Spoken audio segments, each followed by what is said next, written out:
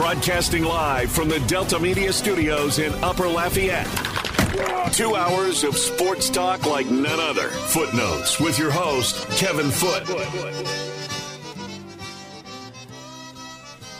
Welcome into Footnotes.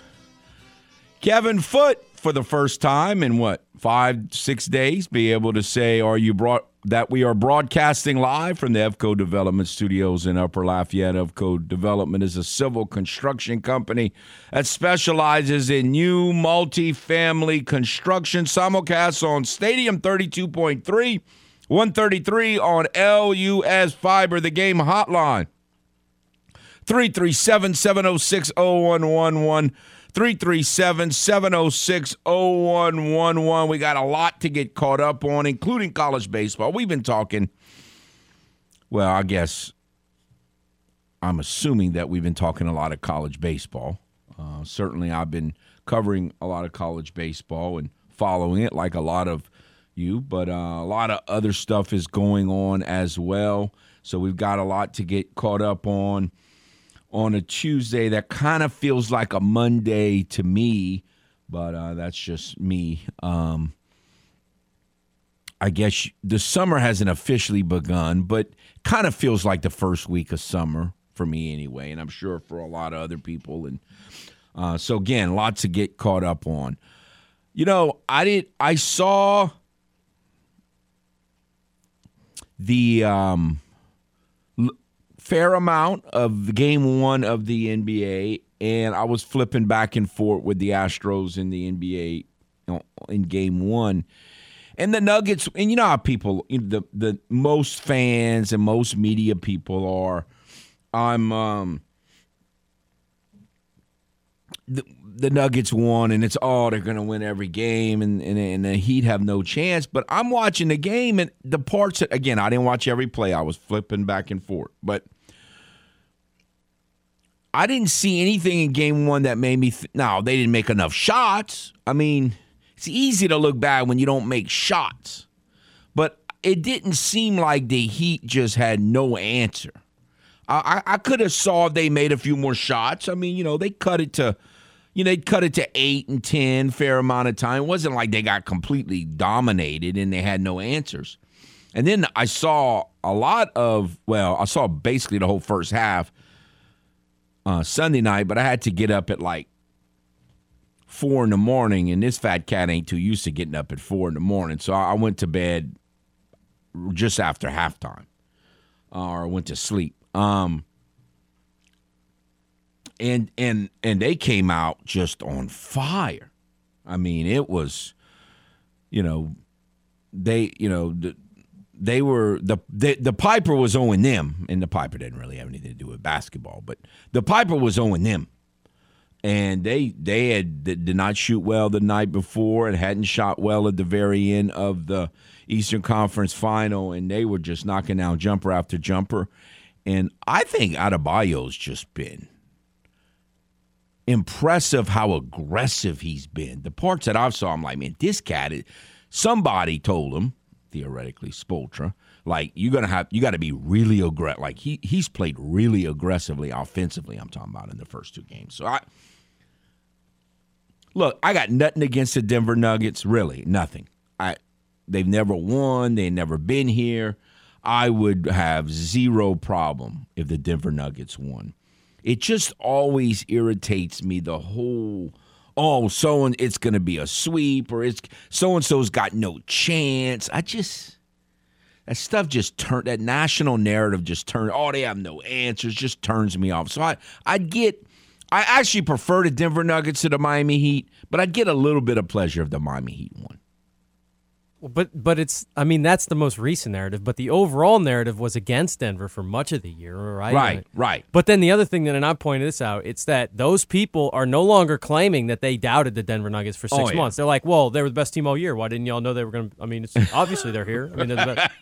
It's like, wait a minute, that's not what you're saying in March at all.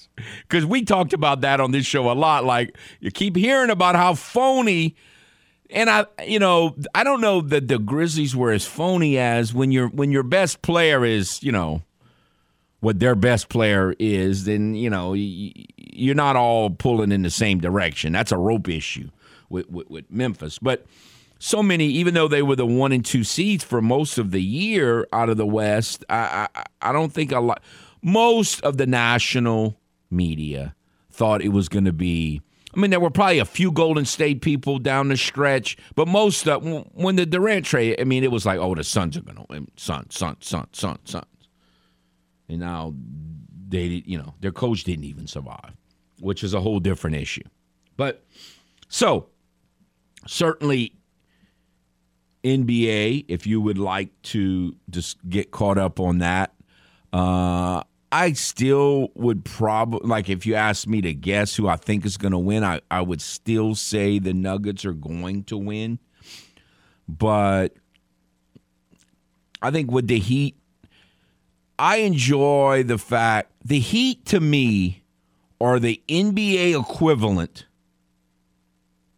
of a college team that doesn't have a bunch of superstars, a bunch of fifth-year seniors that just stay together and they're a team. I mean, that's what the Heat are. They're the NBA equivalent of a senior-laden college team that stuck around, didn't have a lot of transfers, and just stuck together, and they've played together, and they're a unit, and they're winning as a team. That is what kind of they are, and so that's easy to support. And then there's obviously, before we get to some Major League Baseball thoughts, there's obviously a lot of college baseball. We learn now all of the super regional matchups. Is it 9? I'd have to count. Is it 1, 2, 3, 4, 5, 6, 7, 8? 8 super regionals? 8. No. 8 of the top 16 seeds advance and 8 didn't? Yeah. Yes. Is that what it was? I think it's 8. Let me check. I'm pretty sure it was 8 advanced and 8 didn't, which is good. Again, I like that. Chalk is boring. Chalk is college football. That's boring. So you don't want 9. 9. Oh, 9. I miscounted one. Indiana State there at the end is the one that was. Oh, yeah. Man, I don't know. Indiana. Look, got to give them credit. They're still alive. And they're not playing at home. Is that what I understood? That is correct. So LSU series begins at 2:00 Saturday, I'm told. So 2:00 Saturday, LSU and Kentucky. As I remember thinking that LSU was going to kind of handle Kentucky. And it turned out that they didn't handle them. They won, but it was a pretty good series, as I remember, with plenty, like almost every LSU series, plenty of action. Like if you like if you like offense, runs scored, hit batters, walks, a lot of action, a lot of base runners. If you think 2-1 or 1 or 2-0 is boring, then you love LSU baseball. And so it was a lot of action like most LSU series have. And, I think most people thought LSU I've heard a lot of people say they had a cakewalk to the World Series. Look, they could have lost to Oregon State Sunday. I mean, they easily could have lost. What did they win, 6-5? I mean, they could have lost easily. That was a one-pitch game. And if they lose that game, who knows what happens. So to say cakewalk, I don't think that's fair. I don't think that's a fair assessment, even though that when the brackets came out, that was the opinion of quite a few people. But Oregon State was not a bad club by any stretch. They just didn't win that key game. Now, did they have enough to come back after losing? No, I don't think they did. But they could have won that game, and then things could be different.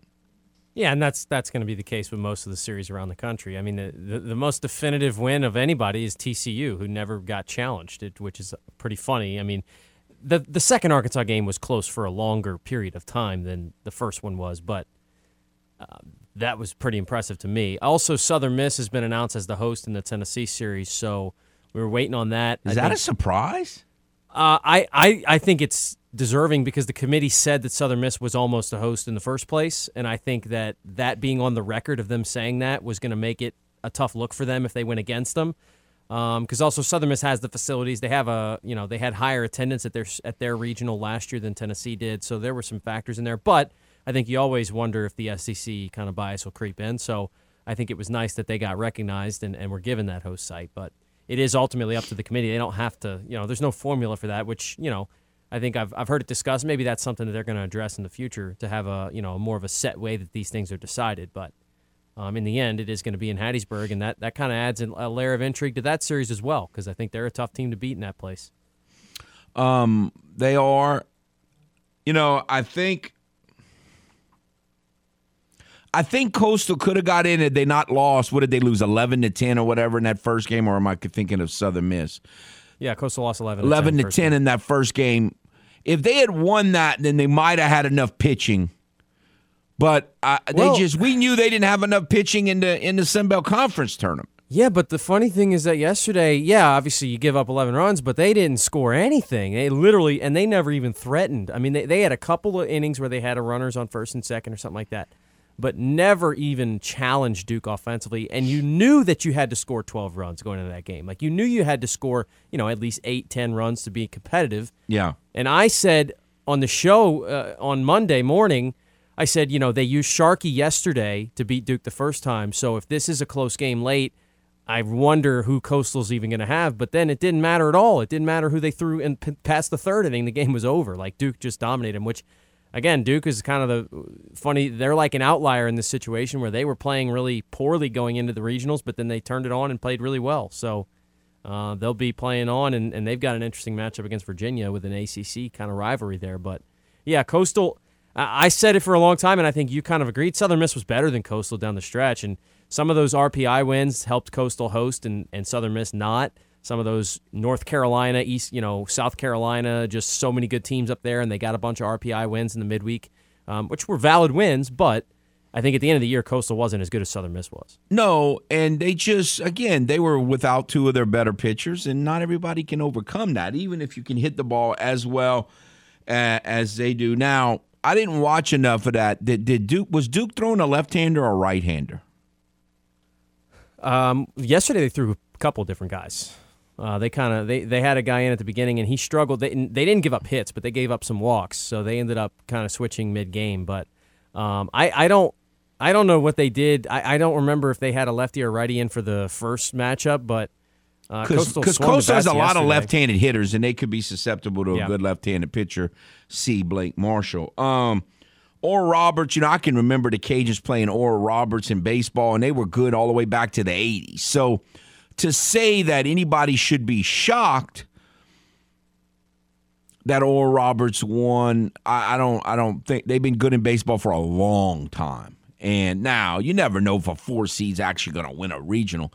But Oklahoma State, they had to be going. I remember when it came out, I think you and I both agreed, from top to bottom, that was probably the best of all the regional fields. And it turned out to be because the 4 seed is advanced. Yeah, and Oklahoma State got stomped as well in their elimination game, kind of similar to how Arkansas went out, although Oklahoma State didn't even win. At least Arkansas made it back to the regional final. Oklahoma State goes 0-2, as does Auburn.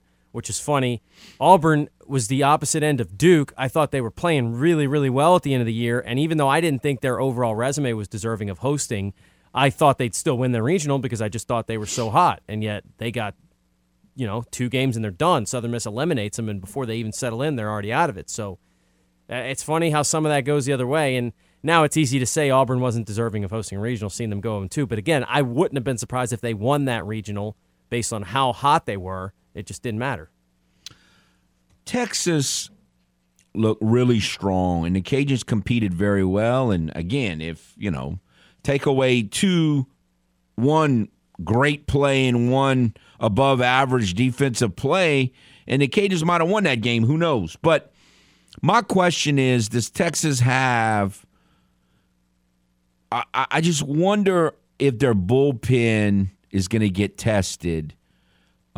Like they have their top 2 pitchers are really good, but I just don't know. I'm just not convinced as far as how far they can go if a team, whether it's in a Super Regional or in the College World Series, where their bullpen really gets tested. But their first two pitchers are really good, like really good. And they are really good defensively. And they have 3 or 4 really good hitters. So,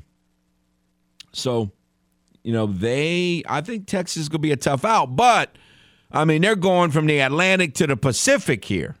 And so that's not good for them. And Stunford knows how to win. So that'll be an interesting one, I think. Yeah, I know all the arguments about Texas and A&M and who would host, and it didn't matter because A&M loses yesterday. But I did think that was just kind of funny to throw it in there as well. No, Texas, they've got – and that's why it was so – I keep going back to how well the Cajuns played in that first game. They're playing a first-team All-American, and they almost – again, you can't say what if, but if John Taylor's 3-run homer goes over the wall the way it probably does in most situations – you got a completely different game against an ace. You put up 5 runs off of one of the best pitchers in the country. Without their great defense, I tweeted out, the Cajuns would have probably been up 5 or 6-0. Now, that's not a guarantee they'd have won, but you kind of like their chances up 5 or 6-0. But again, that's kind of shoulda, woulda, coulda. But they were joking. Some of the Texas people were saying the Astros are in Canada, so play at Minute Maid Park if they had played, but you're right. They didn't have to do it. I think the Tennessee Southern Miss Regional is going to be fun. Both of those teams, you could argue. That's like Punk 1 and Punk 2. You could argue. So these two teams know how to get under your skin, and that could be a fun series just to watch. Yeah, and we already saw Tennessee get into it with Clemson, and then guy gets ejected who was Clemson's best player, and that was kind of one of the big storylines of that whole regional, because then Clemson gets – and we talked about that too, how big it is when you lose the first game, when you lose a game late into the night like that, and then you have to turn around and play an elimination game in the morning. It's not good. It's definitely not good. By the way, TCU, the Cajuns beat last year in College Station and then lost to them the second time. One of their better players transfers to Texas, and here they are in the Super Regional. And they didn't look all that explosive last year. Now, again, it's a whole year ago, but, that was wow, how impressive that was. All right, we'll take a timeout. Took a long time kind of getting back acquainted. We have 2 hours to do it today. We'll do that and set the stage for the rest of the summer when we come back. Stay tuned. This is Footnotes on the Game. 103.7 Lafayette and 104.1 Lake Charles. Southwest Louisiana's sports station. Your home for the LSU Tigers and Houston Astros. Go subscribe to the Game's YouTube channel at The Game Louisiana. That way you can check out the latest original videos and more shenanigans from the Game. 103.7 Lafayette and 104.1 Lake Charles. Southwest Louisiana's sports station.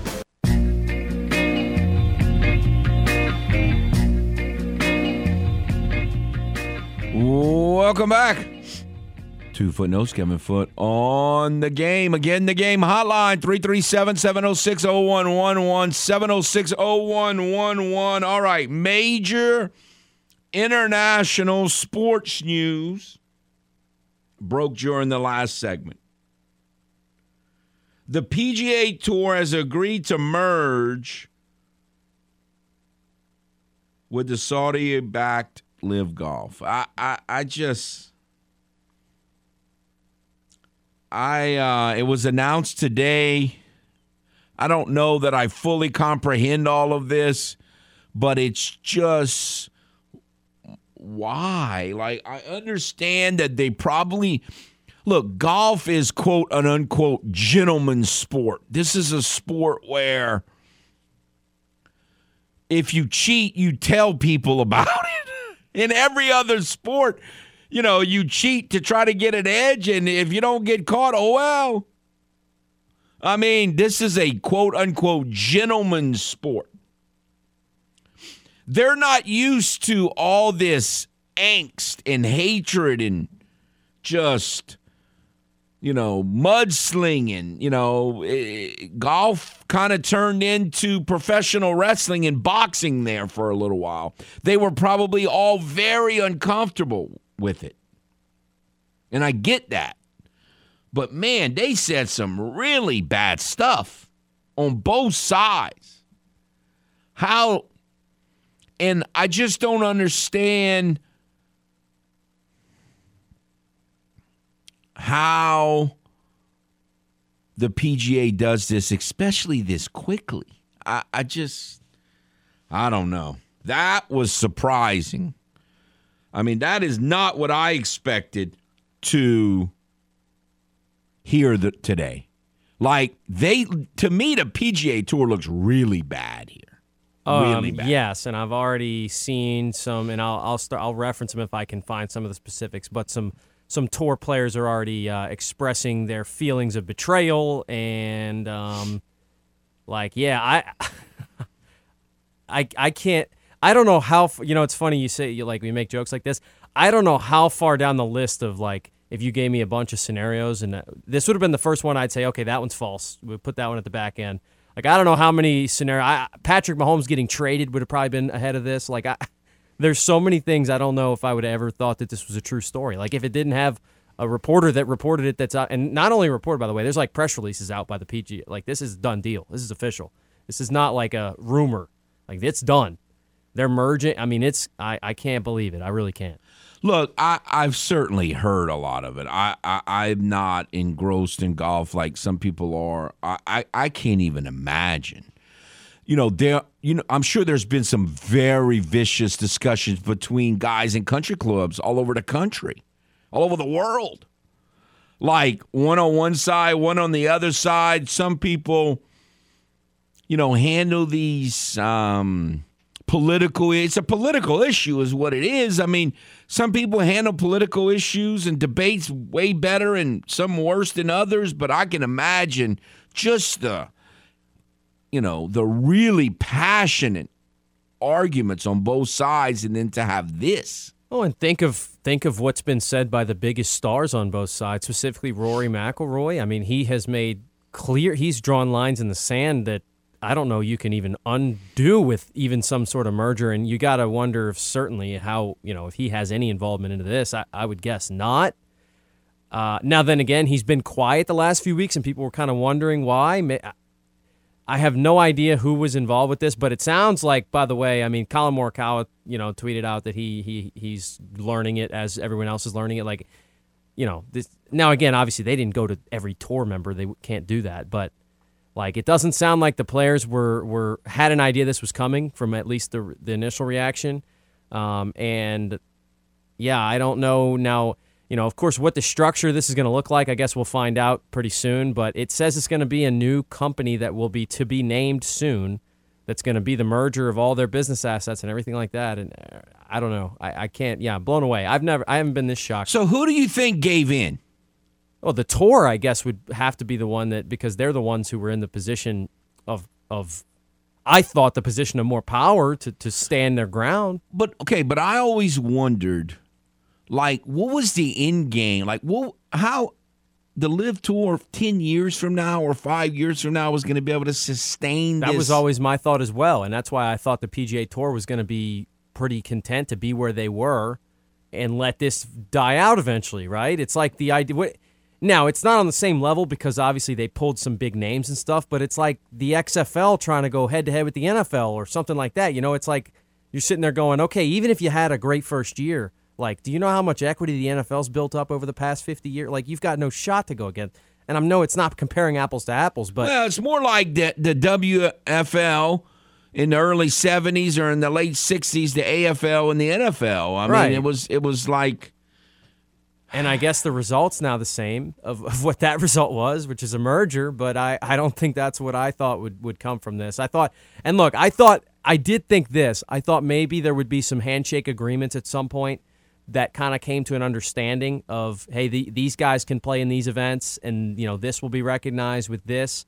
And I thought maybe there would some site, but I didn't think they'd become the same entity, merged together. Oh man, I mean that's crazy. Going back to when I was 10 and 12 and 14 years old, I always Like, it would fascinate me that you'd have these Republican and Democratic conventions. These two people would go at each other and mudsling and talk about how stupid the other one was. And then if they got the ticket, then they became president and vice president. I'm like, well, I thought y'all just hated each other. Like, how does this work? Like, this just kind of reminds me of that. Like, they sit here and just almost question the basic morality and nationality of all these people. The common decency. I mean, that's basically what they were questioning. Like, you were a complete scumbag.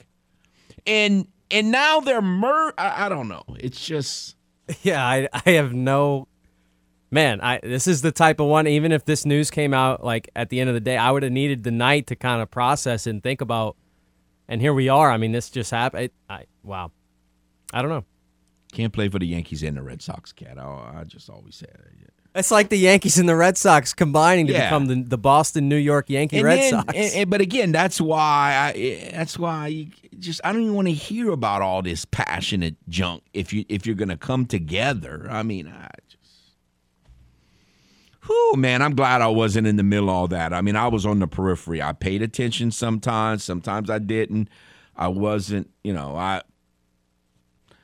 man, I'm just picturing. Look, there were some people that had very passionate opinions about this. And to see this happen this quickly, wow.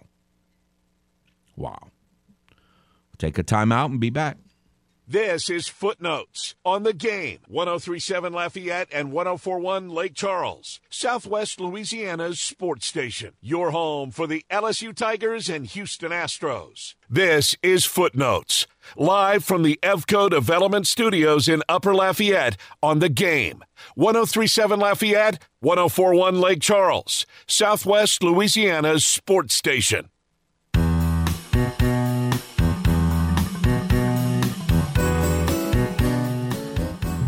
Welcome back to Footnotes. Kevin Foote on the Game on this Tuesday. Feels like a Monday. We talked about NBA. We talked about the big news with the PGA and LIV Golf Tour merging, and we'll have plenty of time to react to that if anyone has that. We talked college baseball with the super regional matchups. Astros last night. Look, folks, they tried this last Monday. They played the Twins, and they were crushing home runs left and right and scored all these runs, and then they got shut out the next 2 days. Now, I don't really think they're going to get shut out again the next 2 days, but, of course, again, my number one goal, don't get swept. Well, they're not getting swept by the Blue Jays because they just crushed their face 11-4 last night. Scored 6 runs in the first inning.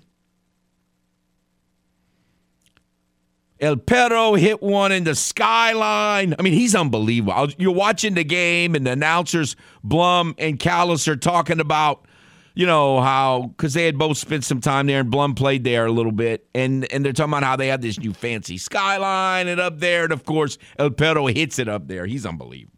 I mean, he's just unbelievable. By the way, I saw one of these things yesterday or over the weekend.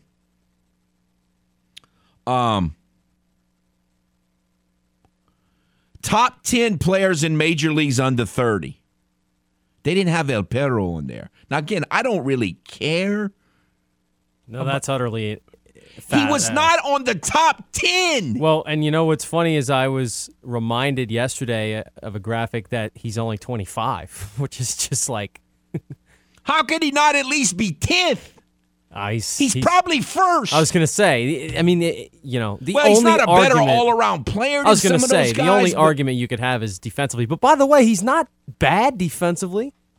He's not horrible. No, he's not he doesn't play all the time, but he's not. Yeah, well, the idea when he came up, too, was that it was this guy who's, there's a lot of potential in the bat, but, like, you got to hide him somewhere. You got to DH him. You can't do this and that. And it's like, well, no, he's fine in left field. He catches the ball. He's got a good arm. Yeah, he throws out runners. He can just flat out hit. He runs pretty well for a big guy. He's not a base stealer, but he scores on a single easily. Like, he's not slow. Nope. For as big as he is. And obviously, he's not an above-average defensive player, and he's not a base runner and all that stuff. But that cat can just hit.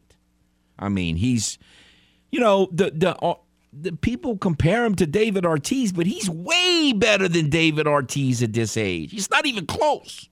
Like David Ortiz at this age, I think was still playing for the Twins, and he was just okay. Slim prospect. Huh? He was on my fantasy team when he was the first baseman for the Twins, and no one knew who he was. But I don't know. That's just silly to me. But anyway, it is what it is. I'd rather them be under the radar, so I actually prefer it that way. And look, all the players that they had on there are good, but just the fact that either people still hate the Astros that much or he just falls under the radar is just, how that could happen, I have no idea. But anyway, whatever. All right, so again, lots to talk about. But it hit me yesterday. I looked at the calendar. And even though we've still got the NBA Finals going on, and even though we've got the Women's College World Series down to, by the way, can the Seminoles win? Yes, they can. I'll be pulling for them. I will too.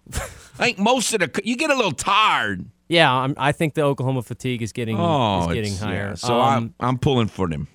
I've been already kind of talking to a couple of my Florida State buddies about it. Like, what's so difficult, and we actually saw it in 21 when Florida State played Oklahoma. That was the greatest collection of talent in softball history at the time, is what it was billed as with Oklahoma. And Florida State actually stole Game 1, but it's still like even after they stole Game 1 and they played really, really well in Game 2, it was like they just didn't have enough, and then they end up losing Game 2 and Game 3. I will say the difference is that Florida State team was not a great team by their standards. It got really hot at the end of the year. They made a run that was pretty unexpected and made it all the way to the College World Series Finals. This Florida State team is pretty loaded coming in. They're the number 3 overall national seed. So they certainly are more well-equipped, one would think, and they do have one of the best pitchers in the history of the school and, maybe softball in general. That'll be a conversation at some point with Catherine Sandercock. So you're going to need something pretty legendary from her, I'd imagine, in one of the games, and then maybe a couple of timely hits. But it's an uphill battle, even for a team as good as Florida State. Certainly. So we've got that to follow. But every summer for the last 22 or 3 years, something like that, I have what we call Footnotes Summer Project. So I looked at the calendar. I looked at when Sunbelt Conference media days are and SC media days, and when we're going to start talking football in late July. So we've got to start this week or we'll never get it in. So I started looking, okay, what if I wrote down everything that we've done over the years. The first one we ever did is the best. The first is always the best. So the first one we ever did was jersey numbers. We've done that twice, I think, and over the years, and it's still the best. I'm a big jersey number guy. It's my favorite. I don't know if it's other people's favorite, but it was my favorite. We've done Mount Rushmore a couple times. We've done overrated players and underrated players, best all-time teams, best all-time games, best all-time plays. We've done nicknames. We've done one that I liked that a lot of other people probably didn't like as much as me was best cities for the 3 sports. The best combination. We talked about that. We've done Louisiana natives in the sports. We've done the best all-time from certain school teams from certain schools. We've done greatest victories, worst losses, all of that. So I wrote all that down, and then a question came to me. You know how I think. Why you hate coaches? Like, we have never, to my memory, we've never actually done all this stuff. We've never really done. Now, coaches has been part of some of this on the periphery, like, I guess some of the players that we did here and there and nicknames and all that had some coaches. The greatest teams. They had coaches. Oh, the other thing that was on here that we did dynasties a couple. So dynasties is another one. And coaches are part of dynasties, but we've never actually done coaches. So I think we'll do that. We're gonna start. We might get started today or tomorrow. This is a short week. It's the NBA Finals, so I figured we'd start with the NBA. So we'll start with the NBA, and then we'll do college football and NFL and all those. And that'll lead us right up to the football media days, and then we'll be into football full-fledged. And look, we're going to some days we'll talk about this a lot, and some days we won't talk about it hardly at all. It is what it is, and at the end of each week we'll come up with a little list. And I hate lists, and I hate the greatest of all time. But the summer's the only time that I'm okay with doing that. And so I'd rather some of this other stuff than the greatest this and the greatest that. But coaches is kind of the thing that over the last 20-something years we've kind of not addressed. And so we'll do that this summer. By the way, speaking of that,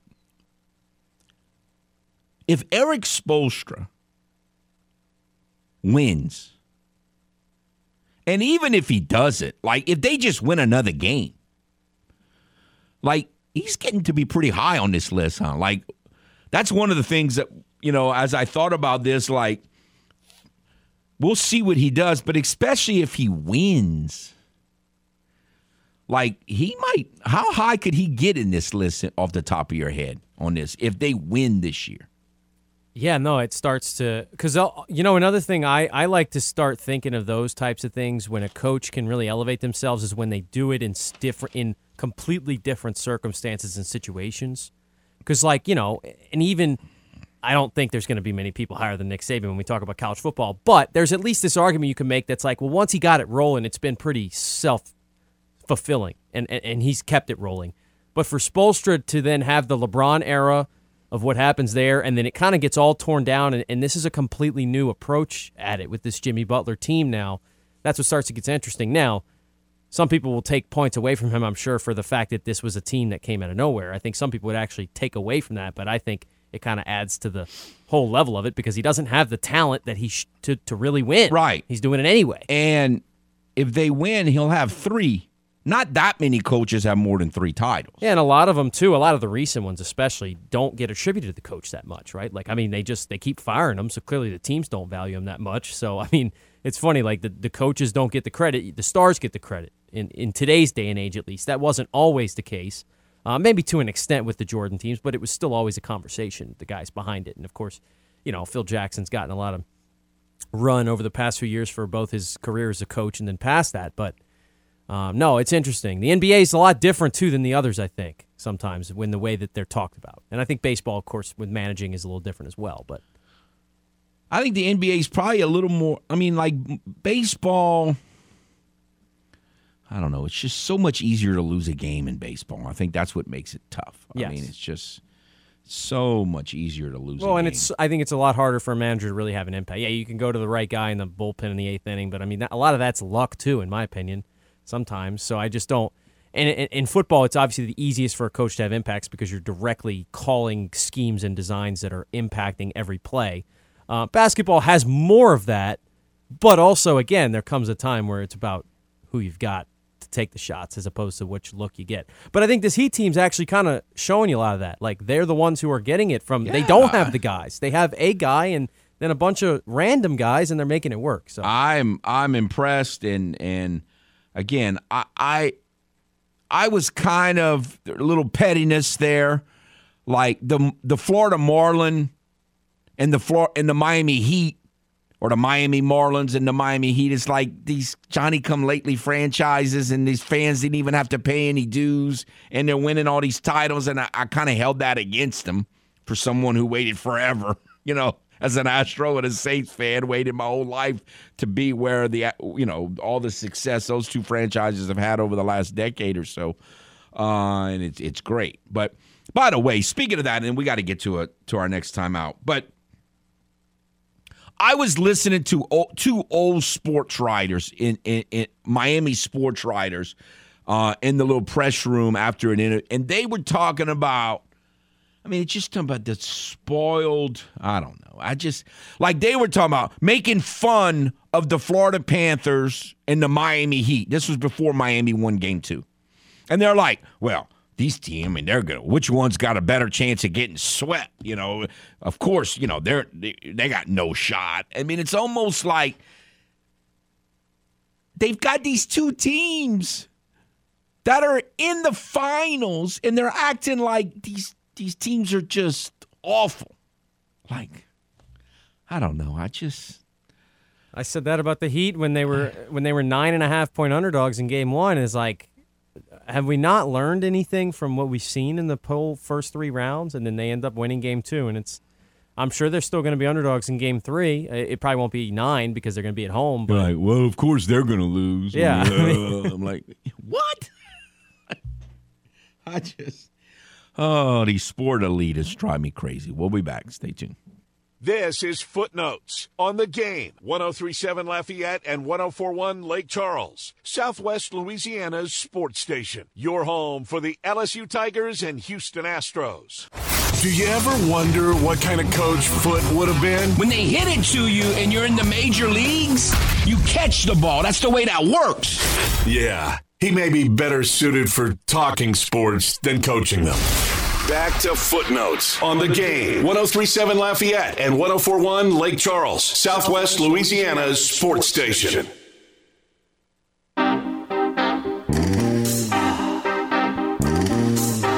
Welcome back to Footnotes. Kevin Foote on the Game. Again, the Game hotline 706-0111.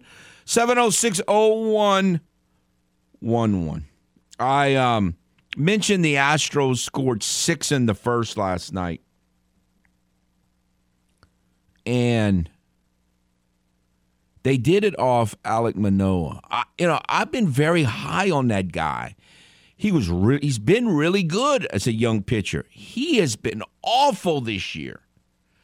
Like, you just wonder how that happens. Like, you're young. I mean, the sophomore thing I get. I guess he's not that far away from a sophomore. But he's not just having a slump. Like, he is getting completely shelled. Like, he got 1 out last night. 1. Yeah, when it's that bad, to me, it becomes a situation where it's got to be mental, right? It's got to be some sort of, and, the yips are, I remember a pitcher, a prominent young pitcher for a college baseball team that I used to follow as a kid, and, and we kind of knew some people around it, and he was very, very good his freshman year, and then he just never could throw strikes again, and nobody knew. Like, every doctor that looked at him, he was fine, he just couldn't do it anymore. I mean, now, Manoah, I don't know. It's got to be – that's the only way I could try to explain it. It has to be something mental, right? Or, some sort of injury that he's either trying to hide or they can't figure out yet or something. Like, it doesn't – I mean, the first thing – anytime somebody gets really lit, the first thought for a lot of people is tipping. But, I mean, could he be tipping all season and they not figure it out? Right, I don't know. Yeah, I don't know about that, too. And then even – like, when you're as good as he is, sometimes you still find ways to get outs, even if you've got a little something going on here and there, right? Like, even if you're giving away something. He's 1-7 with a .636, and that's not even the worst part. His whip is 190. Like, that's just monstrous. Like, in the last week, his ERA is 16.62. I don't know. I mean, that is just really bizarre. And again, it's just an interesting case study for me to see. Again, it's his 3rd year. I went back to look and see how many did he pitch as a rookie. He was 9-2 as a rookie. He made 20 starts. So it wasn't just like a cup of coffee. So he was 9-2 as a rookie with a .322, which is really good. His whip was 105, which is really good. Last year, he was 16-7 with a .224 and a whip of 099. His whip was a 1. That's outstanding. That's like elite. And this year, he's 1-7 with a .636 and a whip of 190. I mean, they got it. Like, what do you do? If you're a Blue Jay GM or manager, like, what do you do with this guy? He was so good his first 2 seasons. I mean, you can't just lose it that quickly. And I guess people have figured him. You could say they figured him out, but that is just so dramatic. Like, I don't know if I've ever seen something this dramatic. Like, this is really bad. By the way, your boy J.P. France, I know we were focused on the Cajuns over the weekend, but he did really good again. They didn't win, but He pitched well Sunday. Yeah, that's the outing too. That kind of because it was a couple that again. But the good thing is the bad outings weren't terrible. They just weren't great. But that's one where you go back to wait a minute, how legit is this? And we'll see. Cat pitched well, almost swept the little MVPs. I mean, how unbelievable is that? We got to go, but how unbelievable is that? They win the first 3 games. J.P. France gives up 1 run in 7 innings, and they don't sweep them. That's baseball. You never know. 1 hour down, another hour to follow. Stay tuned. Broadcasting live from the Delta Media Studios in Upper Lafayette. 2 hours of sports talk like none other. Footnotes with your host, Kevin Foote.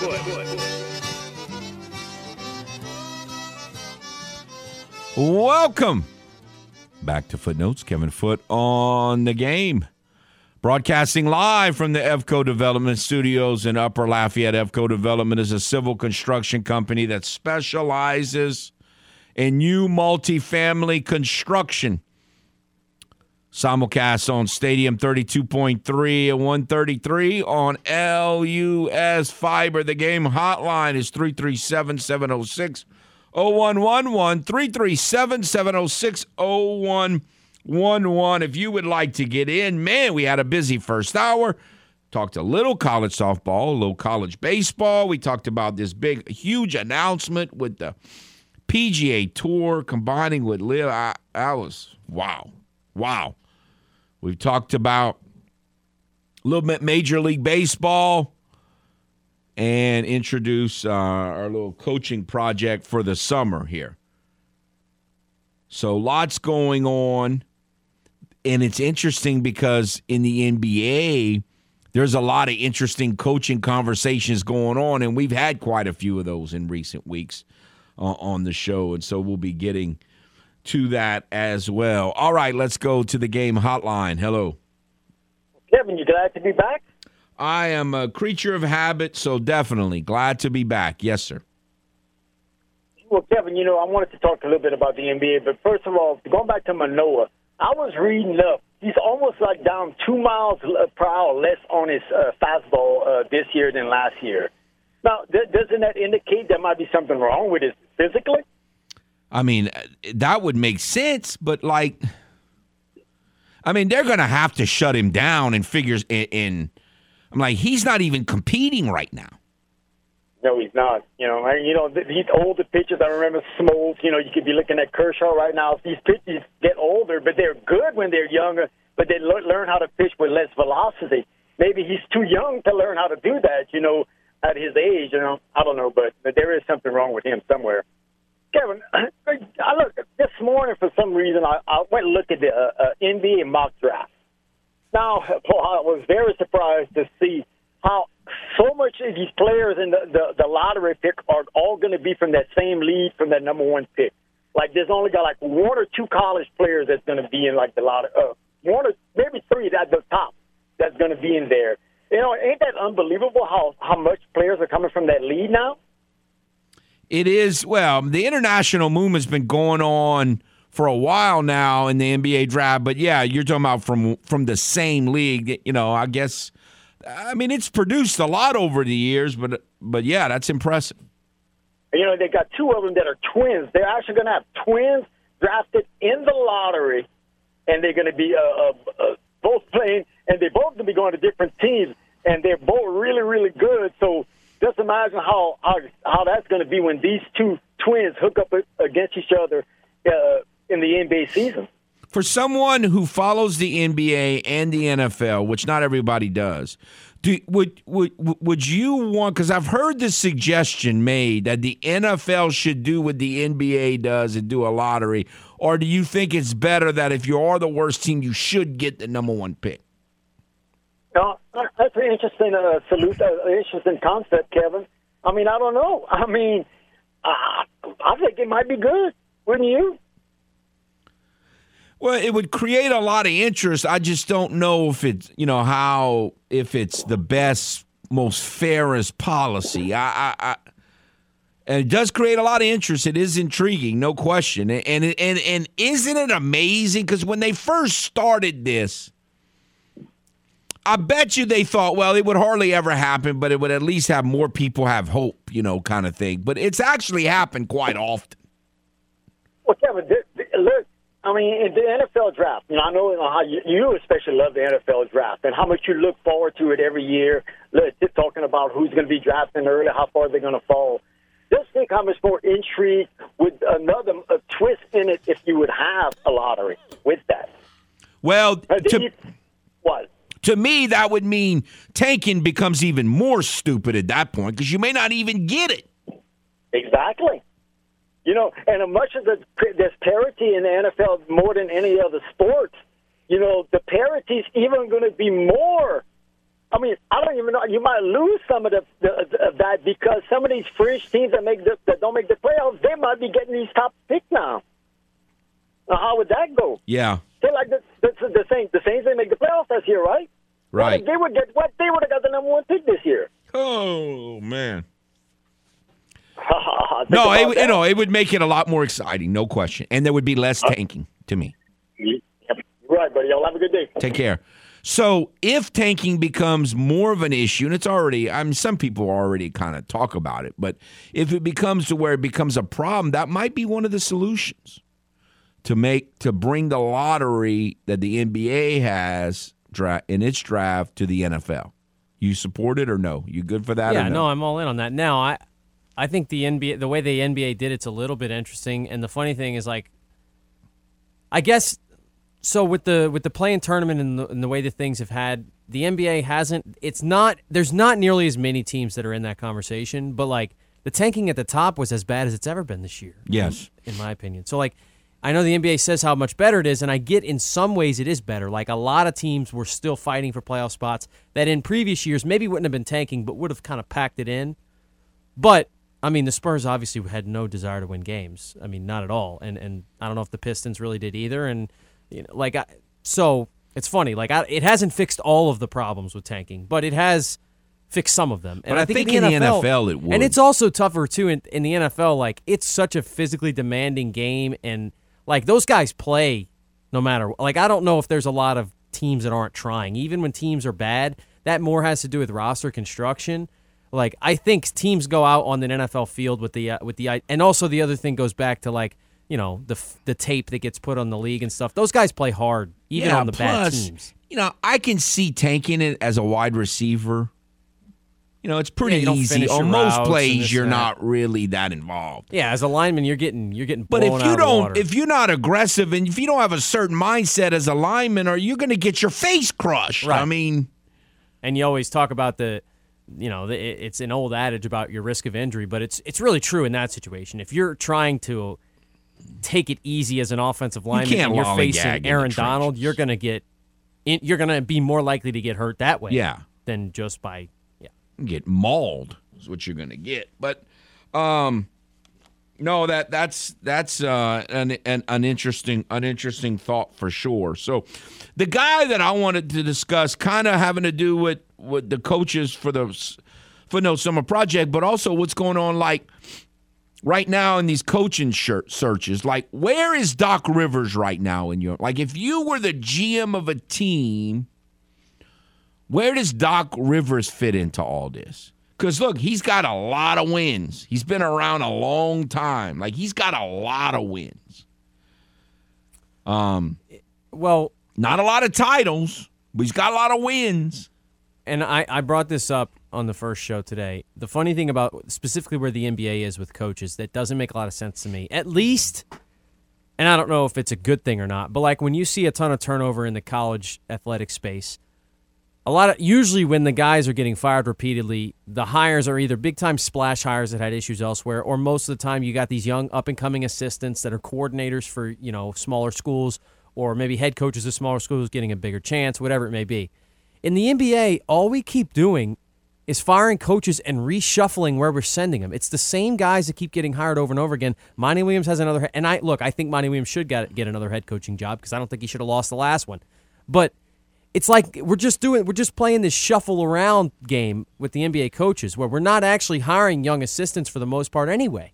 We're just reshuffle. Oh, well, you were you won a bunch of games, but we fired you anyway. Well, this team wants you now, and they're going to do the same thing. You're going to win a bunch of games there and not win a title, and they're going to fire you because nobody knows that only one team wins a title every year. I don't get it. Well, it falls into that whole elitist thing I was talking about. Like, you talk about the reasons to like one team or the other. Now, it's Miami's kind of the same way. They've stuck with Spoelstra for a long time, and he's been worthy of it. But it's the same thing with Denver with Malone, right? Like, that's kind of the idea of, wait a minute, you gave this guy some time, and it didn't work, but you didn't fire him, and guess what? He figured it out. Like, and I think sometimes But he also got some healthy bodies, too. Yeah, and I talked about this in college football, too. There's dangers of it on both sides. Like, on one end, you have Willie Fritz at Tulane, who was, stuck with, and certainly people called for it. Now, there's a whole different situation with the resources and why guys get fired more often in college or not. But then what's dangerous is when something like Sonny Dykes happens at TCU, because now everybody's going to go, wait, we could find a guy who could fix it in 1 year. Well, let's do that.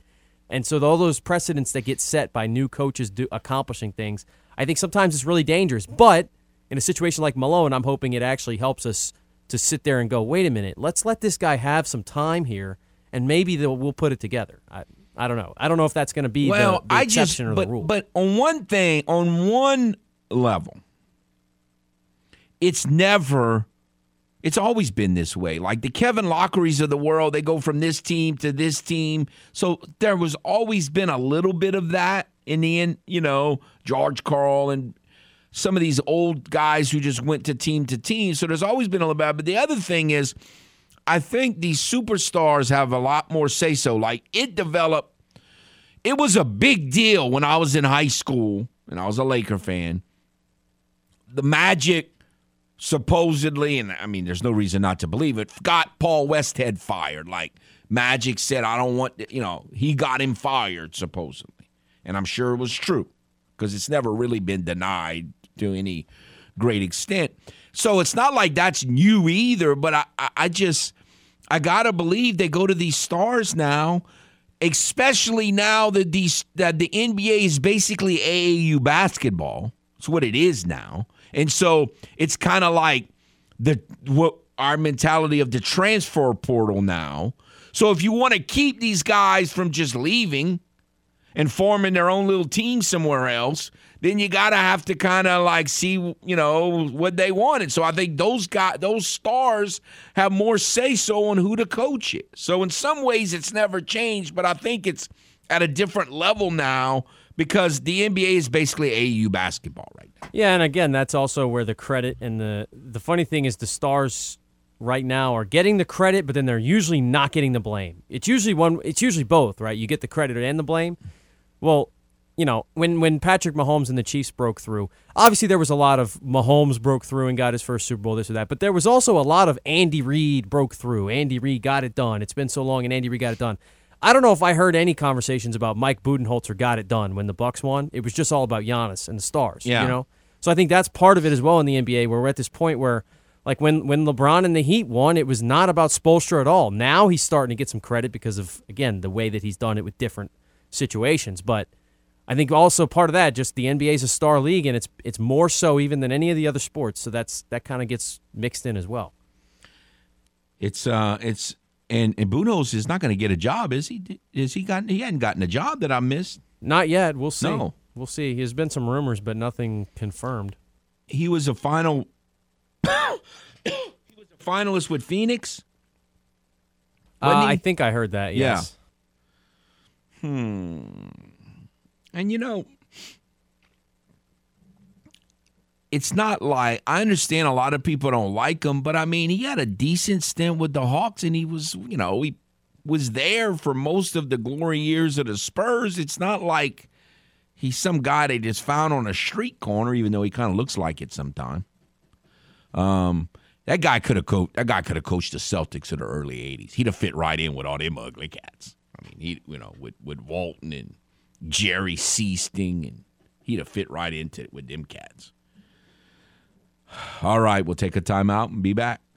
This is Footnotes on the Game. 103.7 Lafayette and 104.1 Lake Charles, Southwest Louisiana's sports station. Your home for the LSU Tigers and Houston Astros. Kevin Foote.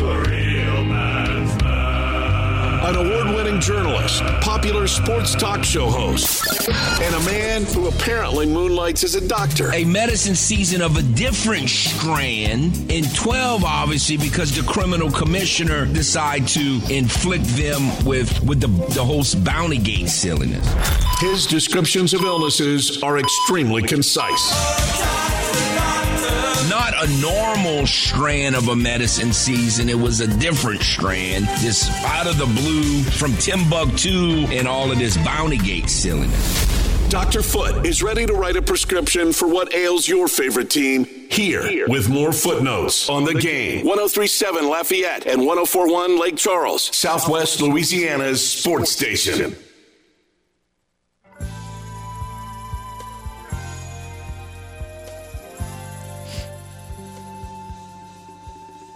Welcome back to Footnotes. Kevin Foote on the game.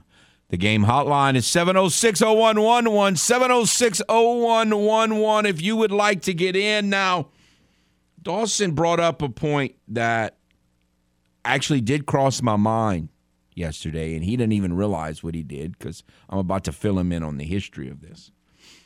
We call this a Footnotes Summer Project so I can set the rules. Okay, so many years ago, when we did, Mount Rushmore, but especially the jersey number one. And what that was, for those who haven't been listening, is we tried to come up with the best athletes to wear from 0 to 99. And so you took a bunch of nomination for all these numbers. But there was one rule. 16 and 80 were not eligible. Not eligible. I mean, you can bring them up all you want. I don't even know what you're talking about. 16 and 80 were not eligible. 16 is a former Notre Dame quarterback who played for the Cheaters and the Chiefs. And 80 was the wide receiver that he threw to a good part of his career. Those guys were not eligible. So, with that in mind, I have to think about if a certain head coach of an SEC program right now is even eligible or not. We'll decide whether he's eligible between now and then. We'll see. The funny thing is, I actually agree with a lot of things he says a lot of the time. And we both love Little Debbie oatmeal cream pies, but I was going to say, he seems like your type of guy, though. It's so much. It's not him. It's the way people talk about him. It's like most other things. You know, a lot of these, somebody like 16 and 80, I got cheated so much by them. There's no way I could ever give any quarter. But no, a lot of what he says, I agree with. Yeah, they build him up so larger than life that I just can't pull for him. No, I get it. And I don't think he's this great guy. I think he's just because I know you now. So I say I get it. I don't mean that I agree, but I get why you're like that. I really think Bill Belichick at his core is pretty good guy. I think Nick Saban at his core is not a good guy. Not a good guy. I don't know. I think he's probably. I really don't think he's a good guy. You never watch those reports with when they do the ESPN where the guy goes down to his lake cabin in the off seasons? Is it Jeremy? I shouldn't have said it without knowing his name offhand, but there's an ESPN reporter who always talks to him, the Southern guy. Yeah. And he always has some good insight when he kind of talks about those conversations he's had when he spent some time off, when he hasn't been in coaching mode, that he's given some perspective on. I probably turned it the minute I saw his face, to be honest. But I don't know. I mean, I would watch it. If it's 16 or 80, there's no way I'm watching. Like, we play this commercial sometime with 80's voice. When the minute I hear it, click. No, that's not happening. So, Marty Smith, who I'm talking about. Oh, yeah, I know you're talking about. Yeah, he's kind of a fun guy. Yeah, he's got a lot of personality. And actually, I haven't done the calendar yet, but I'm actually thinking about. My first thought was college football next week, but I haven't finalized that yet, and so I might have to make that decision sooner than later. All right, let's go to the game hotline. Hello. I need you to explain that a little bit more clear for me. For me, anyway. Ain't nobody else really matters, but it matters to me. I need you to explain that more clear. He's kind of he's a nice guy inside. Explain that to me. No. Oh, I'm sorry. I touched on the guy you hate. I really kind of think that even though he looks like the biggest jerk ever, he is. Keep on. On the surface, he looks like the biggest jerk ever. Okay, but I really think if you got to know him, you probably wouldn't think he was that bad a guy. I'm not talking about you. Look, I have no problem. I've already told you many times. I got no problem with your hatred. You're doing your job. I got no issues with that. I'm just talking about someone who doesn't just absolutely hate the Patriots. I think they might think that, maybe. Well, like I told you, me and you will always see differently when it comes to certain things like that. Because, like I said, I just don't understand you because, now, first of all, you already mentioned on air, so you can't go back and you can't lie about it or whatever because it's already in stone. And I got it written down, trust me. But you can't, you said a lot of time how much you hate cheating. You don't like cheaters and all this. You're always on 16 and 8. I understand all that stuff. That's cool. That's your own opinion and all that stuff. I understand all that. But you don't like cheaters, but you always praise that guy throughout his career, him and Tom Brady and stuff, knowing where they came from, what they're about, and how many times they've been busted cheating. Known facts are out there they've been cheating, but you always give them the benefit of the doubt and praise them. And you say it on air many times, you don't mind cheaters and this and that, as long as they ain't cheating the Saints. So I want you to explain to me what makes him a good guy and you know he's a cheater and stuff. Well, I need a good explanation, not one you just put together and just throw it to me and think I'm going to take anything because I'm going to tell me. I need a good one. You said I'm pro Tom Brady, and I try to downgrade Tom Brady. I've done that for years. Tom Brady. I don't know, Kevin. I let you get away with that. You ain't done that for years. You just started that the last couple of years when he got to Tampa. No. But when he was in over there, you didn't do that. Come on now. Don't do that. I have zero issue. You've been going at this for years. That's a slick one. You ain't been getting on him until he got to Tampa. No, that's not true. And everything. But the whole while he was over there in the real Cheetahville, you praised them how great they were as a dynasty and everything, knowing these cats were busted and cheating and everything, and the way they cheated was a whole many years ago. Many years ago, way before he went to the Yucks, original Saints fan came on the studio at the previous radio station, and we went through this whole thing about how overrated Brady was statistically compared him and Rodgers and Breeze and Manning, and we've been talking about that for years. Now, look, I have no issue trying to figure out, because I think the whole deflated football thing, there may be more to that. Okay. No, Kevin. No. Kevin, I'm not gonna let you do that. You keep trying to be slick with it. The deflated thing ain't about anything. Go back to the original cheat stuff. I ain't talking about no deflated football. I'm talking about the real deal here. When you're spying and stuff and all this and bugging locker rooms. I ain't talking about no footballs. Keep it real here. Don't try to. No, I think they're both real. And don't hammer them too much. Hammer them the way you hammer these other cheaters. I think they're both real. Because the thing about the deflated football, that's real. No, the thing about the deflated football is they never fumbled the football for so long. Like, their fumble rates in that era was incredibly low compared to the rest of the league. And I've always wondered if the football had something to do with that. But anyway, that's a separate issue. As far as the old bugging locker rooms and again, I have no issues when trying to decide whether he's the best this or the best that or the best this or the best that, including all of that in there. There's no question that it's real. But again, we have to be able to put that in context. I don't. Ain't no context. I gotta put it in. No, I understand. I understand your point of view. My question is this: I tend to believe that there's a much better chance that they were doing that at a way higher rate, and there were way fewer teams doing that when they were doing it, which gave them a considerable advantage. I think that's a great point, and I think that's probably true. You know, for instance, ain't no probably, Kevin. It is true.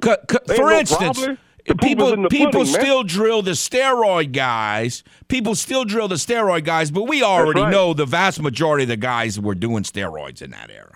Okay, so we already know that. Like, they drilled the Saints for Bountygate, but we already know that teams all over the league, even the Vikings themselves, had a Bountygate system. Okay, they even, one of their players even admitted that. And we already know that the NFL praised the whole Bountygate, the bounty kangaroo court system in its NFL films just a decade before. So we already know that. We already know instilling signs that that teams all over the league were stealing signs. The Yankees were doing it illegally. We already found out the Punks were doing it illegally. All these teams were doing that illegally. Teams because, like I said, it's all kind of people cheat, but the way you explain it to them, and to us blind fans that don't know anything and don't know better, the way you explain this like it's only one team that cheated forever and everything, and nobody else really does that. And the whole system is a whole crooked The difference is the league cheated for the league cheated for the cheaters. Exactly. That's what made it worse. Exactly. There you go. That's way worse. Say it again. That's way worse. Say it again. The league cheated for the cheaters. The cheaters cheated, and the league cheated. The league cheated that for the was cheaters. that's way worse. Then? What league they in? I'm sorry? I say if the league cheated for the cheaters, well, who cheated for the Patriots then? Well, I think you could argue the league cheated for them. There you go. No, I think you could argue the league cheated for them too. You try to beat around the bush. I think the league you could argue the league cheated for them. The league cheated for the Packers and the Patriots for years. We proved that statistically a couple years ago. All right, we got to take a break. Thanks for the call. We'll be back. This is Footnotes on the Game. 103.7 Lafayette and 104.1 Lake Charles, Southwest Louisiana's sports station. Your home for the LSU Tigers and Houston Astros. This is Footnotes, live from the EVCO Development Studios in Upper Lafayette on the Game. 103.7 Lafayette, 104.1 Lake Charles, Southwest Louisiana's sports station.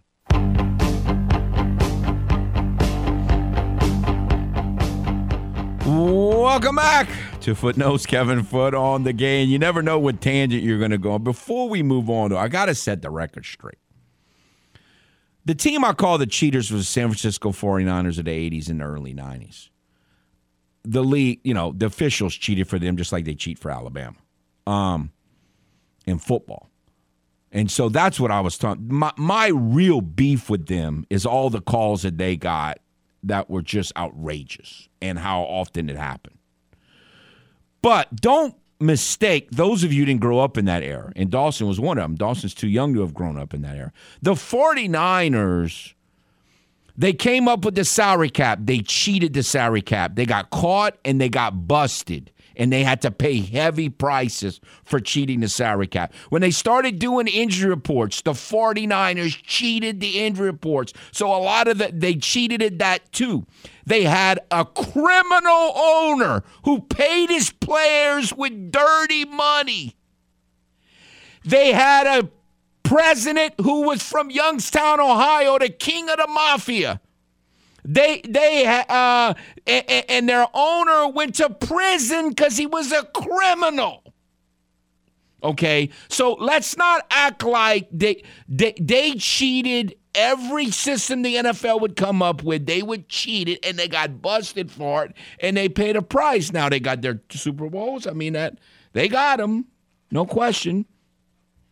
So now I think the Patriots did a lot. They push everything to the limit and beyond as well. So I understand Rockefeller's hatred towards the Patriots. I get it. I'm just saying, let's not get the false impression that the cheaters didn't cheat. And plus, on top of all that, they were known as the dirtiest team in football. Now, the NFL wouldn't want you to think that the Raiders were the dirtiest team in football. The actual dirtiest team in football was the cheaters of that era. They were the most They were really dirty. All right. Let's go to the game hotline. Hello. Yeah, am I up? Yes, sir. Well, just to back up Ronnie's point about the Patriots and the league, and I know you agreed with the league cheated for certain teams, but when you look at the track record that Bill Belichick has had two different teams accused of, and evidently enough evidence has been presented that they were basically convicted in the court of the commissioner. The guy has never suffered a game suspension, and yet Sean Payton was suspended for a whole season over Bountygate. That's true. And the idea of Bountygate being anything that could sway the outcome of a game is just ludicrous on its face. You mean a bunch of guys who are already making over $1 million a year are going to go out there and purposely try to cripple somebody over $500 or $1,000 or whatever the number is. But the highest number I ever heard was $10,000. And nobody's going to ever convince me that even if the Saints did have a bounty program, that they ever had it for 3 years, and there ain't nobody ever going to convince me that that bounty program caused anybody to go out there and do anything that they wouldn't have done anyway because they were out there playing football as hard as they could. But the Patriots did get caught cheating twice. At least Tom Brady got a 4-game suspension. Bill Belichick never got anything. I don't know how that can happen, and you call it justice. That's my 2 cents. Y'all have a good day. All right, thanks. No, again, I'm open to any of those discussions about that. I don't know.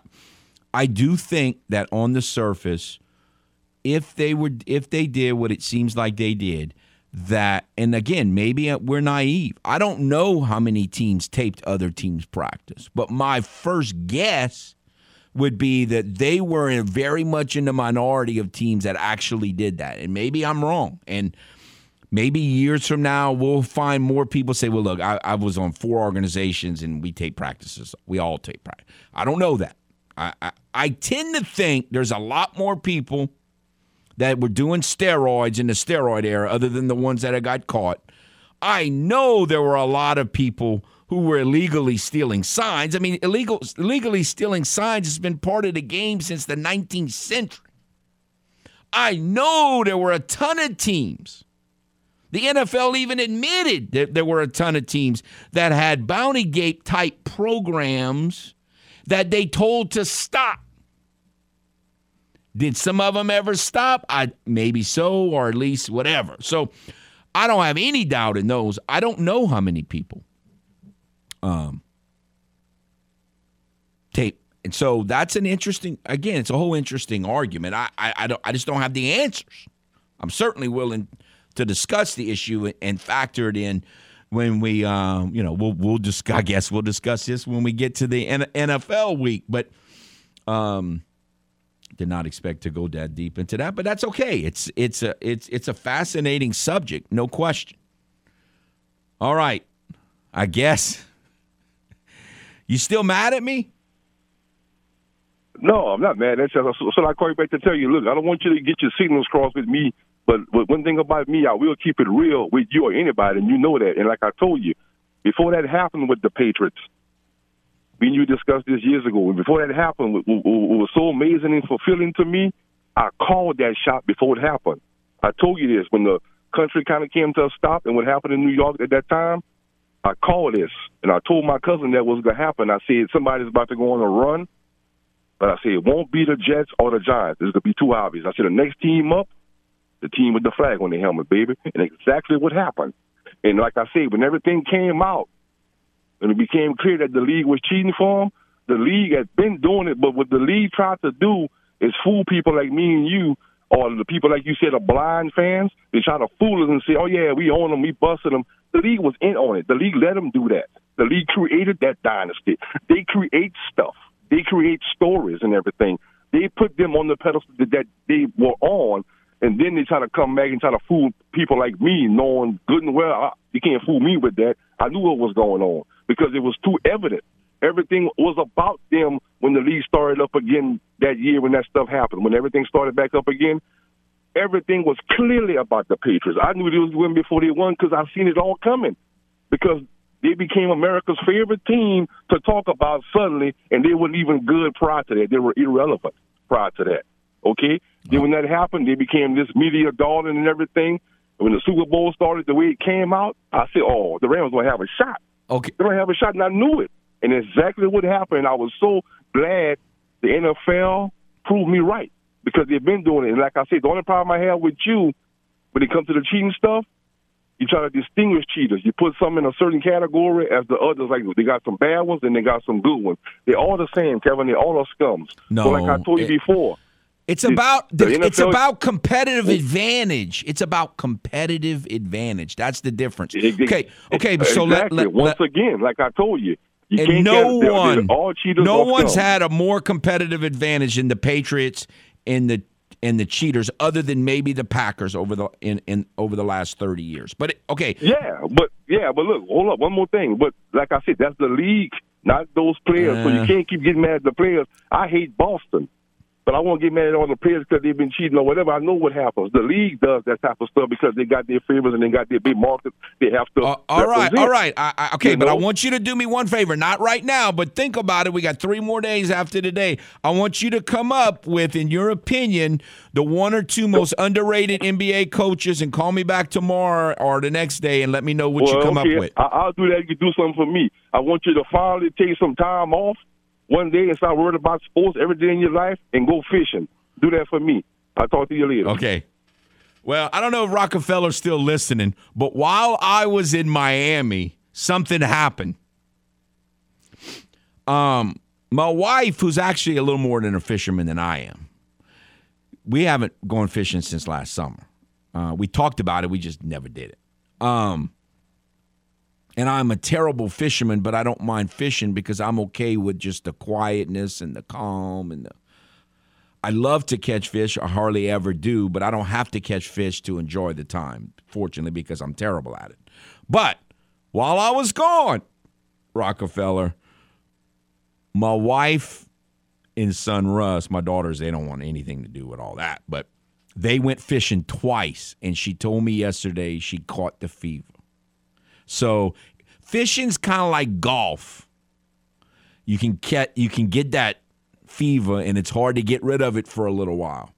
And so I'm not great. I don't partake in either one, but I've done enough. I've caught the fever in golf. It was 30 years ago, but I've caught it before, so I know what it feels like. And I've caught the feeling fishing, even though I'm a terrible fisherman. I've caught it, so I understand. She told me she caught it. So Rockefeller, you got a shot of getting your wish over the next couple of days. And I'm fixing to be on have in the summer I could get some vacation.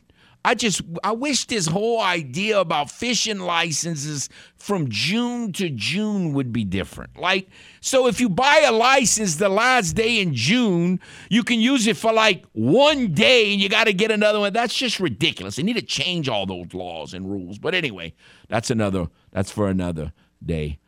We will take a time out and come back. Stay tuned. This is Footnotes on the Game. 103.7 Lafayette and 104.1 Lake Charles, Southwest Louisiana's sports station. Your home for the LSU Tigers and Houston Astros. Why doesn't Kevin Foote talk more basketball?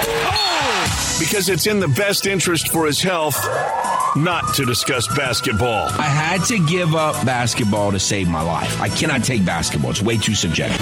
More Footnotes coming up on the Game. 103.7 Lafayette and 104.1 Lake Charles, Southwest Louisiana's sports station.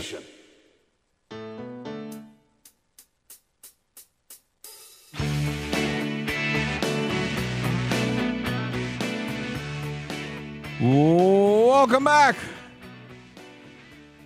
to Footnotes. Kevin Foote on the Game. Man, you know, when you get up and you come into the show, you never really know. I mean, you have an idea, obviously, what you're going to talk about and how things are going to go. But I love the spontaneity of it.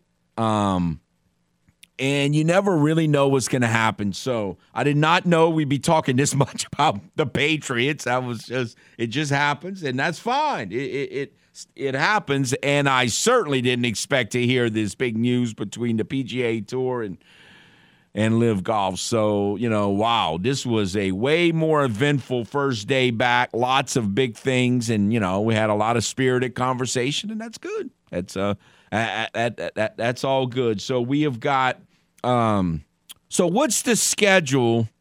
When do Oklahoma and Florida State play? Do we know that yet? Yeah, the first game is they're going to take tonight off, and the first game is going to be tomorrow night. I'll get you an exact time, but it should be Wednesday, Thursday, Friday. By the way, I thought you would get a kick out of this. The NCAA announced that there's a new rule for the softball championship, that they're going to – essentially the 8-run rule didn't exist in the championship series previously, and they decided that they are going to use it. And it's just everyone's calling it the Oklahoma rule now because obviously they are that dominant that they have been run-ruling teams in the championship series at times. So wait, they're instituting it for NCAA tournament play or just the finals? The finals. It was already in tournament play. Right. So that brings up the question, should baseball do the same? Yeah, I would think so. So by the way, game 1 is tomorrow at 7. Game 2 is Thursday at 6:30, and then game 3, if necessary, Friday at 7. Now, pitching is an issue, certainly, for softball, but it's really an issue for baseball. Right. So should you be able to, for instance, a lot of people were saying, why didn't the Cajuns have a run rule win over Maine? Well, the reason is there is no such rule, but there could be, should you have to utilize your pitchers when you're up 19-5 in the 7th inning, say? Yeah, I think there should be a 10-run rule. And I heard actually some discussion about it, and they were talking about it on the Squeeze Play broadcast too, because it just doesn't – first of all, the other thing about it is when you get into these regional situations too, you're also relying on tournament play to keep games on schedule, right? And I think – obviously, if games go extra innings or there's weather delays, you can't do anything about that. But when it's 20-5 as it was in the Arkansas TCU game, and I guess some people might say, oh, you're giving the team that's losing an advantage or an incentive to get blown out. I don't think so. It's like when you lose 2 games and you're going home. I don't think Arkansas went down and said, man, if the 10-run rule existed, we would lose faster on purpose. I think in those situations, look, as a team. And that's the point they brought up is it was I think it was early on in the game where you remember the Washington game was 8-0 in the first inning, and so people kind of said that, and their logic was, okay, if you give Oral Roberts now has the next 7 innings to make this a game, and if they're not within 10 runs after the 7th inning, then it's over. And obviously Oral Roberts came back and won the game, so that was kind of what they were saying that based on. But if a team goes up by 10, 12 runs early, you don't do it it's not after 3 or after 4 innings. Yeah, it's after 7. Yeah, and so if a team is going to come back by then, now look, is there one game out of the history of baseball that a team could come back from that deficit? Maybe, but I just think, I think it saves pitching and it saves scheduling as well. It does, but if you're not playing run rule level games, then is it fair to the other teams who are playing 3-2 games that the other team got to save his pitching? But did they get to save their pitching? Because they gave up 15 runs in 7 innings, So, are they using any less pitching? I don't know. If a team is that uncompetitive, sure, could they be throwing, position players out there or something like that? I guess so, but I don't know if that's really any different. I don't know. I think it, especially, we see it in softball, and I think it works. Now, they're even 8 after 5, in my opinion, is actually a little bit now in softball too, I don't know, you don't see as many high-scoring games either, especially in the higher levels when the teams are really good because there's always one dominant pitcher. Yeah. But 8 after 5, some of those Stillwater regionals, I wouldn't be set that the game was over after 5 if it was an 8-run deficit, but I don't know. It's tough. I get both sides of it. I'm not fully offended either way. Yeah. I certainly get both sides. But I don't know. I don't think it made a difference for the Cajuns, but it could have. David Christie pitched pretty well, I thought, when he came in. In fact, I thought they pulled him a little quicker than I thought that they were going to. Right. But obviously they had we're just going to, first sign of trouble, we're just going to go to the other guy. I get that as well. But,